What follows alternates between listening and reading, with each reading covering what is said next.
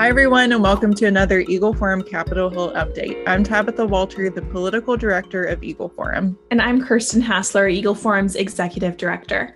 Once again, proponents of the Equal Rights Amendment are trying to resurrect the dead legislation. After the Virginia legislature voted to ratify the ERA in 2020, feminists claimed that they have the number of states needed to place the amendment in the Constitution.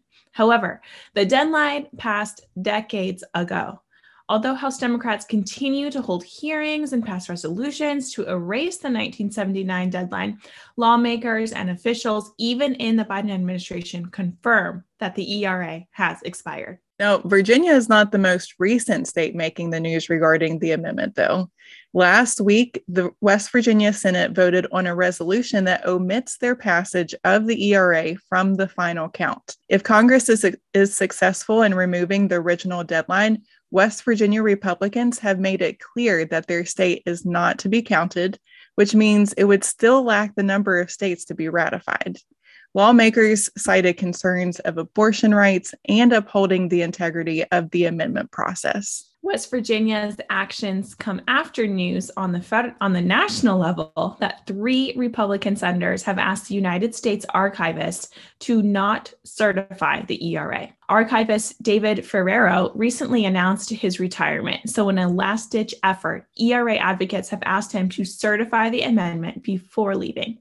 Senators Rob Portman from Ohio, Ron Johnson from Wisconsin, and Mitt Romney from Utah wrote a letter stating, quote, "In light of the calls for you to disregard your duty and certify the ERA, we write to ask for your commitment that you and the acting archivist who will take over in April will not certify or publish the ERA, which failed to achieve ratification by the states and is no longer pending before them," end quote. Now, their statement harkens back to an opinion released by the National Archives in 2020. A press release reads, quote, "In its January 6, 2020 opinion, the Office of Legal Counsel has concluded that Congress had the constitutional authority to impose a deadline on the ratification of the ERA, and because that deadline has expired, the ERA resolution is no longer pending before the states.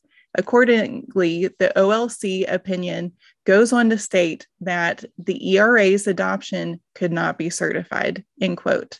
Biden's Department of Justice allowed the 2020 opinion to remain, while also clarifying that Congress can't act further upon the amendment.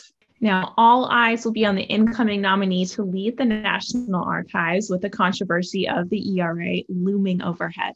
Eagle Forum will work with allies in the Senate to properly vet any individual who is nominated to this position. And we will also keep you informed of the progress of West Virginia's resolution to invalidate their ERA passage, as well as those of any other states.